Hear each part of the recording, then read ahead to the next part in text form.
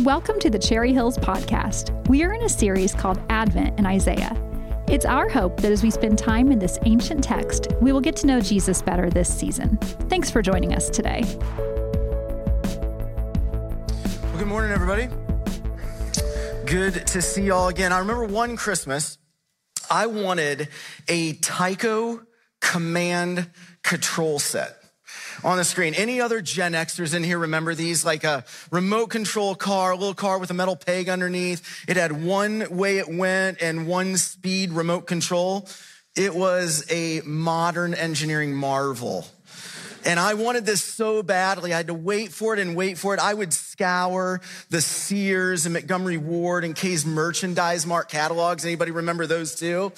Yeah, I would scour those looking at this remote control set from every angle because I wanted it so badly. And then Christmas Day came and I opened up all the presents under the tree and I didn't get the gift that I longed for.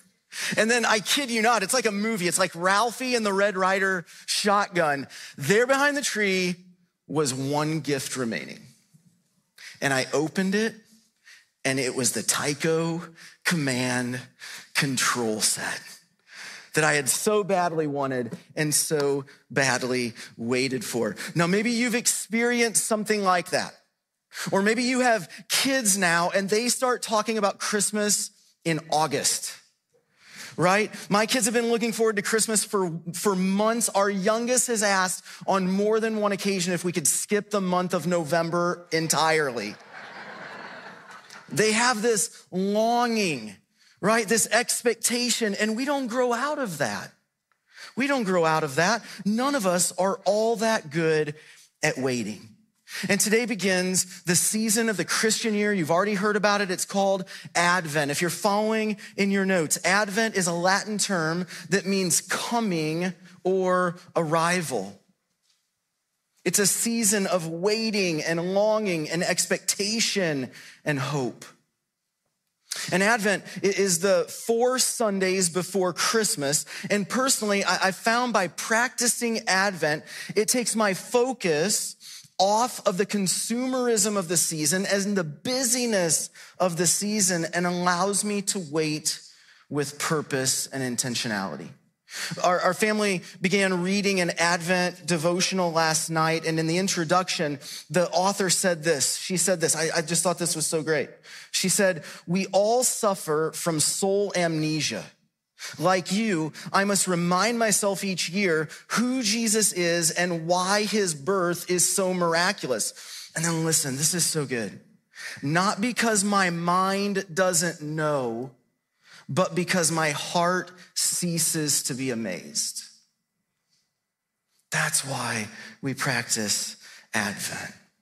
It allows us to intentionally look forward to celebrating the first Advent of Jesus on December 25th when he came as a baby and wait for his second Advent, his second coming to make all things new, to put everything back the way it was originally created to be. If you're following in your notes, we live between the Advents of Jesus. We live between the two Advents. And we believe here at Cherry Hills that Advent can change our perspective this season. We believe that so much that each year we mark this season as a church family through Sunday teachings. And today we begin a 4-week series called Advent in Isaiah, where we'll be looking at the words of the prophet and this ancient text and what they teach us about Jesus.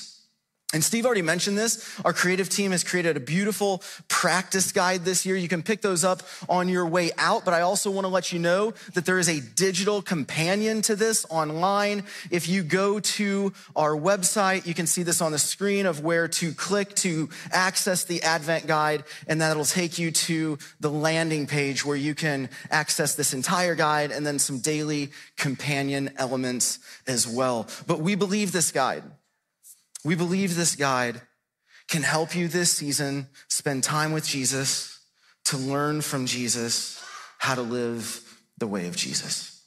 So today, on this first week of Advent, we're going to focus on the hope we have in Jesus. And as a reminder, Hope is not just wishful thinking. We've talked about that in the First Thessalonians series. If you're following on your notes, hope is confidence in the person and promises of Jesus.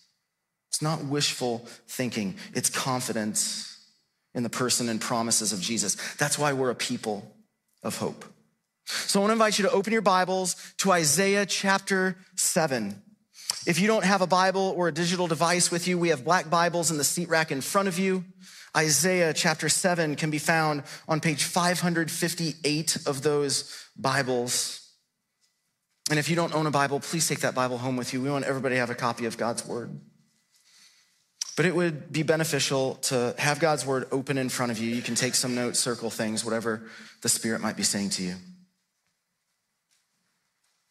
Before we look at this scripture, let me provide just a little bit of context so we can put ourselves in the story and know where we are in God's story. If you're following in your notes, Isaiah lived 700 years before Jesus was born. 700 years. I want to put a map on the screen because at the time of Isaiah, the nation of Israel was a divided kingdom. Right? The north consisted of 10 tribes and it was called Israel, and the southern kingdom consisted of 2 tribes and it was called Judah. And Isaiah was a prophet to the southern kingdom, and he spent a lot of time in the capital city of Jerusalem speaking on behalf of God to 4 different kings. And what we have to know is that Judah and Israel were not always divided into 2 nations.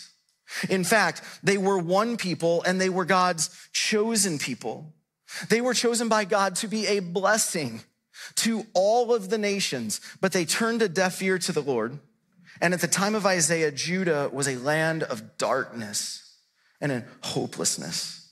The people were crushed under all sorts of pressures. Psychological, geopolitical. They are looking everywhere for answers. They're turning to themselves. They're turning to their neighbors. There's stories where they turn to mediums and spiritualists, and things just kept getting worse. And it's into this darkness that Isaiah reignites an ember of hope. The Jewish people had always had a belief that God would one day send a unique king from the family line of King David. And this king would bring God's blessings to the nations of the world. This is familiar language. He would proclaim good news to the poor, proclaim freedom to the captives, recovery of sight to the blind, and set the oppressed free. They longed for this unique king. But I imagine during this time that people are looking around and they're thinking to themselves, well, this is not how I thought things would be. And in their waiting, they lost hope. And sometimes in our waiting, we lose hope too. And Isaiah reignites this hope, and he does that by foretelling of a rescuer, a savior. And isn't it true that sometimes we just need to be reminded of what's true because the lies we hear in our head and that we believe are so loud? And Isaiah reminds God's people of the hope they can have in him and in his promises. More than any other prophet in the Old Testament, if you're following in your notes, Isaiah speaks of a long-awaited Savior. He speaks of this long-awaited Savior. Isaiah's name even means God saves. He reignites hope. Let's see how he does that. Isaiah chapter 7, verse 1. You can follow along in your Bibles or on the screen. It says, when Ahaz, son of Jotham, the son of Uzziah, the king of Judah, King Rezin of Aram, and Pekah, son of Remaliah, king of Israel, marched up to fight against Jerusalem, but they could not overpower it. So I want to put the map back up on the screen for you for just a minute. It helps to understand what's going on. Judah, where Isaiah is ruled by a wicked king named Ahaz. Ahaz is the king in our story today. He lives in the capital city of Jerusalem, and his nation of Judah is about to be invaded by Israel, just to the north, whose king is King Pekah, and Aram Damascus, you can see there on the upper right, whose king is King Rezin. That is what is going on. And so remember, King Ahaz is a king over a people who God said, I will be your God and you will be my people. I will bless you and you'll be a blessing to all nations. We've got to remember they were God's chosen people, but I'm not sure it even crossed the king's mind to turn to God and ask him for protection. He could handle this on his own. And before we bash Ahaz, and he was a bad guy, how often do we try in our strategies to handle things on our own? Right? I've got it. Reminds me of the proverbial guy not willing to ask for directions. He'll try everything he can before stopping to ask for directions. And unfortunately for me, this extends well beyond directions. I've experienced this in my parenting, right? I'll try everything in my toolbox of parenting before I turn to the Lord. Or I'll deal with my anger, my frustration, or my hurt myself rather than asking God to give me peace, wisdom, patience, or healing. Ahaz's motto, and my motto sometimes is, I've got it. I've got it. We'll return to this in a few minutes, but I want you to begin thinking about areas in your life where you forget to turn to the Lord first. We all have them. What are they?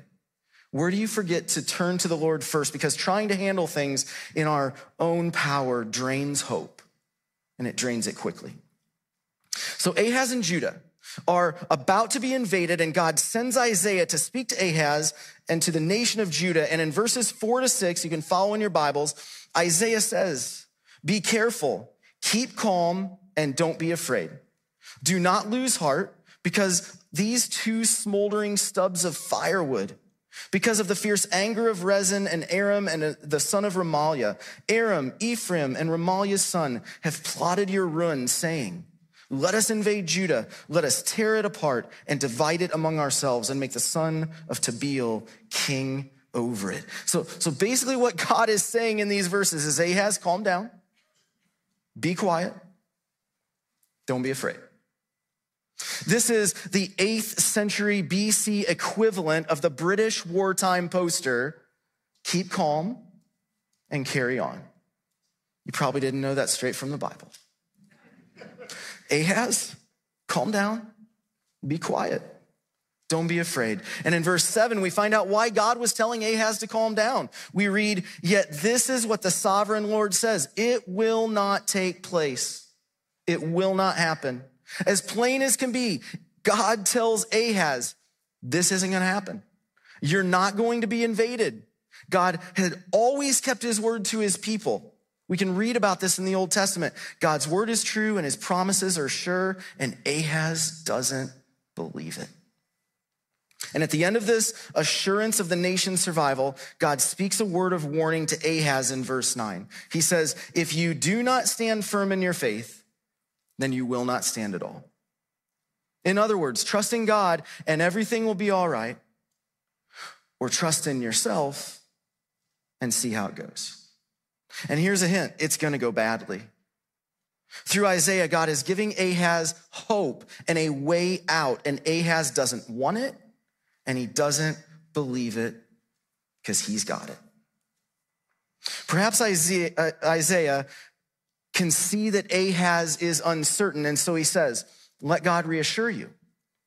Let him give you a sign, and maybe that'll help you trust him. And in verses 10 and 11 and 12, we read, again, the Lord spoke to Ahaz, ask the Lord your God for a sign, whether in the deepest depths or in the highest heights. And in verse 12, we read, but Ahaz said, I will not ask, I will not put the Lord to the test. And when we read that, it almost sounds like Ahaz is doing the right thing. Right? We're not supposed to test God. I'm not going to put God to the test. The Bible tells us that and it instructs us not to test God. But when God himself tells you to ask for a sign, you obey. And what's happening here is Ahaz is saying this, thanks, but no thanks. I'm going to look for help elsewhere. I'm going to deal with my problems on my own. I've got it. I've got it. And history tells us this is exactly what happened. Ahaz made a partnership with their enemies, the Assyrians, that led to terrible consequences. So Isaiah rebukes the stubbornness and the faithlessness of Ahab and the entire nation of Judah. And in verse 13, you can follow in your Bibles, we read, "Then Isaiah said, 'Hear now, you house of David.'" He's speaking to the whole nation of Judah. Another name for Judah is house of David. "Is it not enough to try the patience of humans? Will you try the patience of my God also?" And it's here, right in this moment, where Ahaz doesn't believe, that Isaiah spoke one of the most famous prophecies in the Old Testament. And he begins with the word "therefore," drawing a conclusion to this whole interaction. "Because of your faithlessness, Ahaz." And then would you read this with me in the first gray box on your notes? It says, "Therefore, the Lord himself will give you a sign. The virgin will conceive and give birth to a son, and you will call him Emmanuel." The virgin will conceive and give birth to a son, and you will call him Emmanuel. It's a Hebrew name that occurs twice in the Old Testament, both times in Isaiah, both in prophecies concerning the Messiah or God's anointed one. In Greek, in the New Testament, that name is the Christ. If you're following in your notes, Emmanuel, in Hebrew, it's one word. In English, it's three words. Emmanuel means God with us. God with us.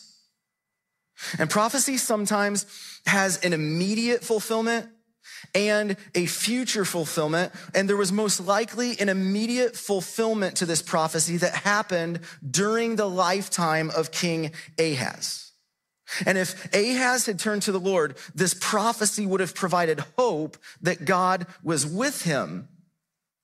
But catch this, instead of hope, it seems, because the word "therefore" is used, that the prophecy is a judgment against Ahaz.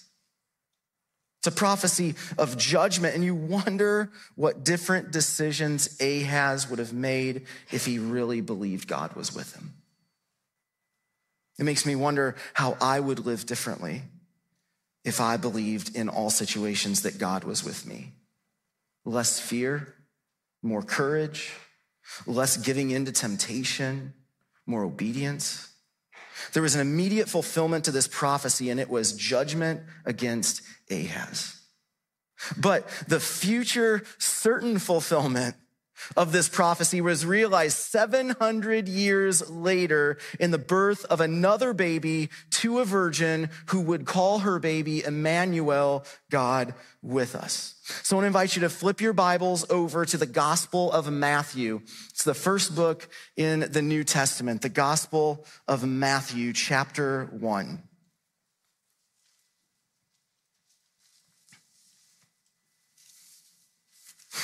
That is such a great sound to hear God's word being opened and pages turned. Matthew chapter 1. We're going to pick up in verses 18 to 25. You can follow along in your Bibles or on the screen. This is how the birth of Jesus, the Messiah, came about. His mother Mary was pledged to be married to Joseph, but before they came together, she was found to be pregnant through the Holy Spirit. Because Joseph, her husband, was faithful to the law and yet did not want to expose her to public disgrace, he had in mind to divorce her quietly. But after he had considered this, an angel of the Lord appeared to him in a dream and said, "Joseph, son of David, do not be afraid to take Mary home as your wife, because what is conceived in her is from the Holy Spirit." And then would you read this in the second gray box in your notes? "She will give birth to a son, and you are to give him the name Jesus, because he will save his people from their sins." All this took place to fulfill what the Lord had said through the prophet Isaiah. "The virgin will conceive and give birth to a son, and they will call him Emmanuel," which means God with us. When Joseph woke up, he did what the angel of the Lord had commanded him and took Mary home as his wife. But he did not consummate their marriage until she gave birth to a son, and he gave him the name Jesus. The prophecy of Isaiah was fulfilled completely 700 years after being spoken. And this prophecy was fulfilled with the birth of a baby named Jesus, who is God with us. And catch this, listen, instead of this prophecy being a prophecy of judgment given to a faithless Ahaz, it is a prophecy of hope and salvation given to a faithful man named Joseph. I want to talk about two aspects of this prophecy and the hope they reveal. In both Isaiah and Matthew, it says the virgin will conceive and give birth to a son. And we just need to hit the brakes right there. Virgin conception, virgin birth. In Matthew chapter 1, verse 18, we get a bit more detail of how this pregnancy happened. And we're told that she was found to be pregnant through the Holy Spirit. Now, I don't know if you ever do this when you're reading the Bible, but I like to put myself in the story. And can you even imagine the conversation that took place between Mary and Joseph before Joseph had the dream? Hey, Joe, I'm pregnant and there's no other guy. And the baby growing inside me, wait for it, it's from the Holy Spirit. We know from what we just read that Joseph didn't believe this. He didn't believe it. He was ready to break off the wedding in the most honorable way he could that would not lead to shame or death for Mary. Joseph is a stand-up guy. There are a number of people today who question the validity of the virgin conception, or they question whether it matters. And I just want to say we believe here, along with thousands of years of church history, that there was a virgin birth. Personally, I believe if God can create the universe with the spoken word, and if he can raise people from the dead, then he can perform a miracle like the virgin conception. Nothing is impossible for God, and we're told the virgin will conceive and give birth to a son. But let's go just a little bit deeper here, because what's going on is important and it's fascinating and it provides so much hope. If you're following in your notes, the virgin birth reveals the work of the Holy Spirit. It reveals the work of the Holy Spirit. Let me tie just a couple things together to show us how the Holy Spirit has always been at work. In Genesis chapter 1, verse 2, we read these words. Now the earth was formless and empty. Darkness was over the surface of the deep, and the Spirit of God was hovering over the waters. That's in the first book of the Bible in Genesis. And that same Holy Spirit is present and active in the birth story of Jesus. If we look at Matthew chapter 1, verse 1, we see the words, this is the genealogy of Jesus, the Messiah, the son of David, the son of Abraham. Fascinating that the word genealogy in Greek is genesis or Genesis. The Genesis of Jesus. Genesis, the first book of the Old Testament, is about creation and how it all went wrong. And Matthew, the first book in the New Testament, is all about the recreation of the world and how one day God will all put it back together again, beginning with a baby conceived by the Holy Spirit. What Matthew is saying, in the same way that the Spirit hovered over the waters at creation, the same Spirit hovered over Mary's womb in recreation. And if you're following in your notes, through the Holy Spirit, Jesus, God with us, steps in to recreate broken humanity. The story of Christmas is not that humanity is reaching toward God. The story of Christmas is that God is reaching toward humanity. God longs to be with us. Longs to be with us. I love how a pastor in New York City, Tim Keller, summarizes all of this when he writes, the simple meaning of Christmas is the creator king of the universe has become a human being. That's the message of Christmas. Everything else is secondary. And that's why we practice Advent, to keep our eyes focused on the main thing. The virgin birth reveals the work of the Holy Spirit to recreate a broken world. And if you're following in your notes, the name of this baby reveals his mission. It reveals his mission. There might be some confusion because we read in verse 21 that Joseph is to name the baby Jesus. And then in verse 23, they are to call him Emmanuel. And to clear up any confusion, this name Emmanuel that is repeated in Isaiah and Matthew, it's not a personal name. It describes Jesus' role in bringing God's physical presence to people. We see that Joseph is to name the baby Jesus, but he's to be called Emmanuel. And here's a way I think that helps us think about this in modern day terms. Several sports have identified specific players as their GOAT, right? Greatest of all time, right? You have Simone Biles. You have Michael Jordan, not LeBron James. You have Tom Brady. GOAT is not their proper name that's been given to them by their parents. Instead, it's more of a descriptive title or a role they play. And I think that's what's going on here with Jesus and Emmanuel. His name is Jesus, but as we read the scriptures, we find out that Jesus is God and therefore God with us. And the name and the role go together in a significant way. So let me explain that. In Matthew 1:21, we see that Joseph is to name the baby Jesus, if you're following in your notes, which means God saves, because he will save people from their sins. The name Jesus literally means Yahweh saves or God saves. And the role this baby played was to be Emmanuel, God with us, in order to fulfill God's desire to be with his people. I would contend this is one of the major themes of the entire Bible. If you're following in your notes, God has always desired to be with us. He's longed for this from the beginning, from the opening pages of the Bible in Genesis to the closing pages of the Bible in Revelation. God wants to be with his people. In Genesis, when Adam and Eve sinned and their relationship with God was broken, there was no way they could earn it back on their own. We're just like Adam and Eve. We've all sinned and need to be made right with God again. So to rescue a people who could not rescue themselves, to restore the broken relationship, to restore broken humanity, to be with us, God sent Jesus, Emmanuel, God with us.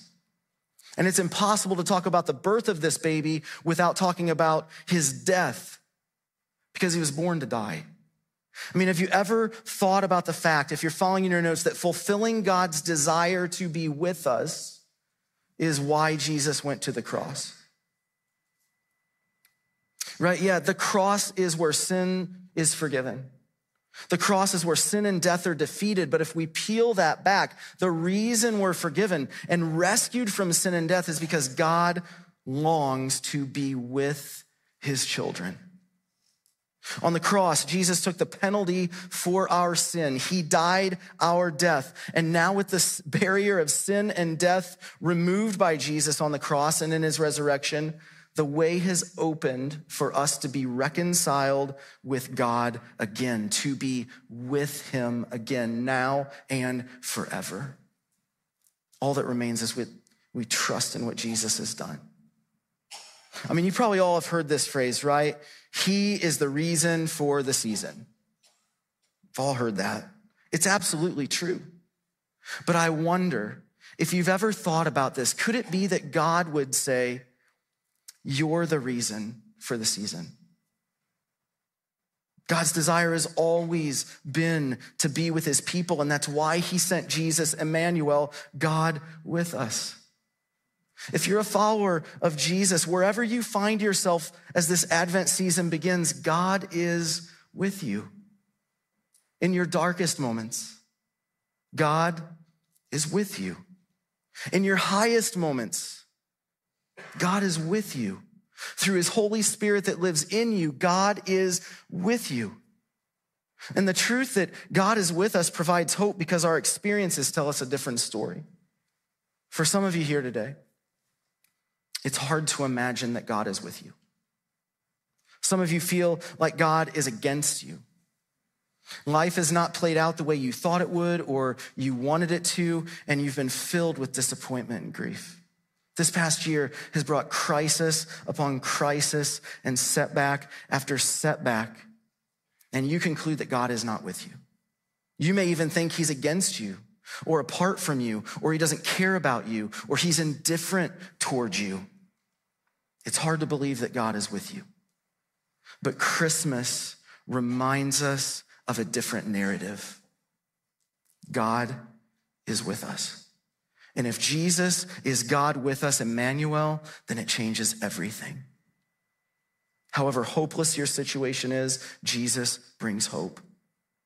And it may not solve all your problems, but you can have a settled assurance, a quiet confidence, and a peace that you're not alone, and everything will be okay.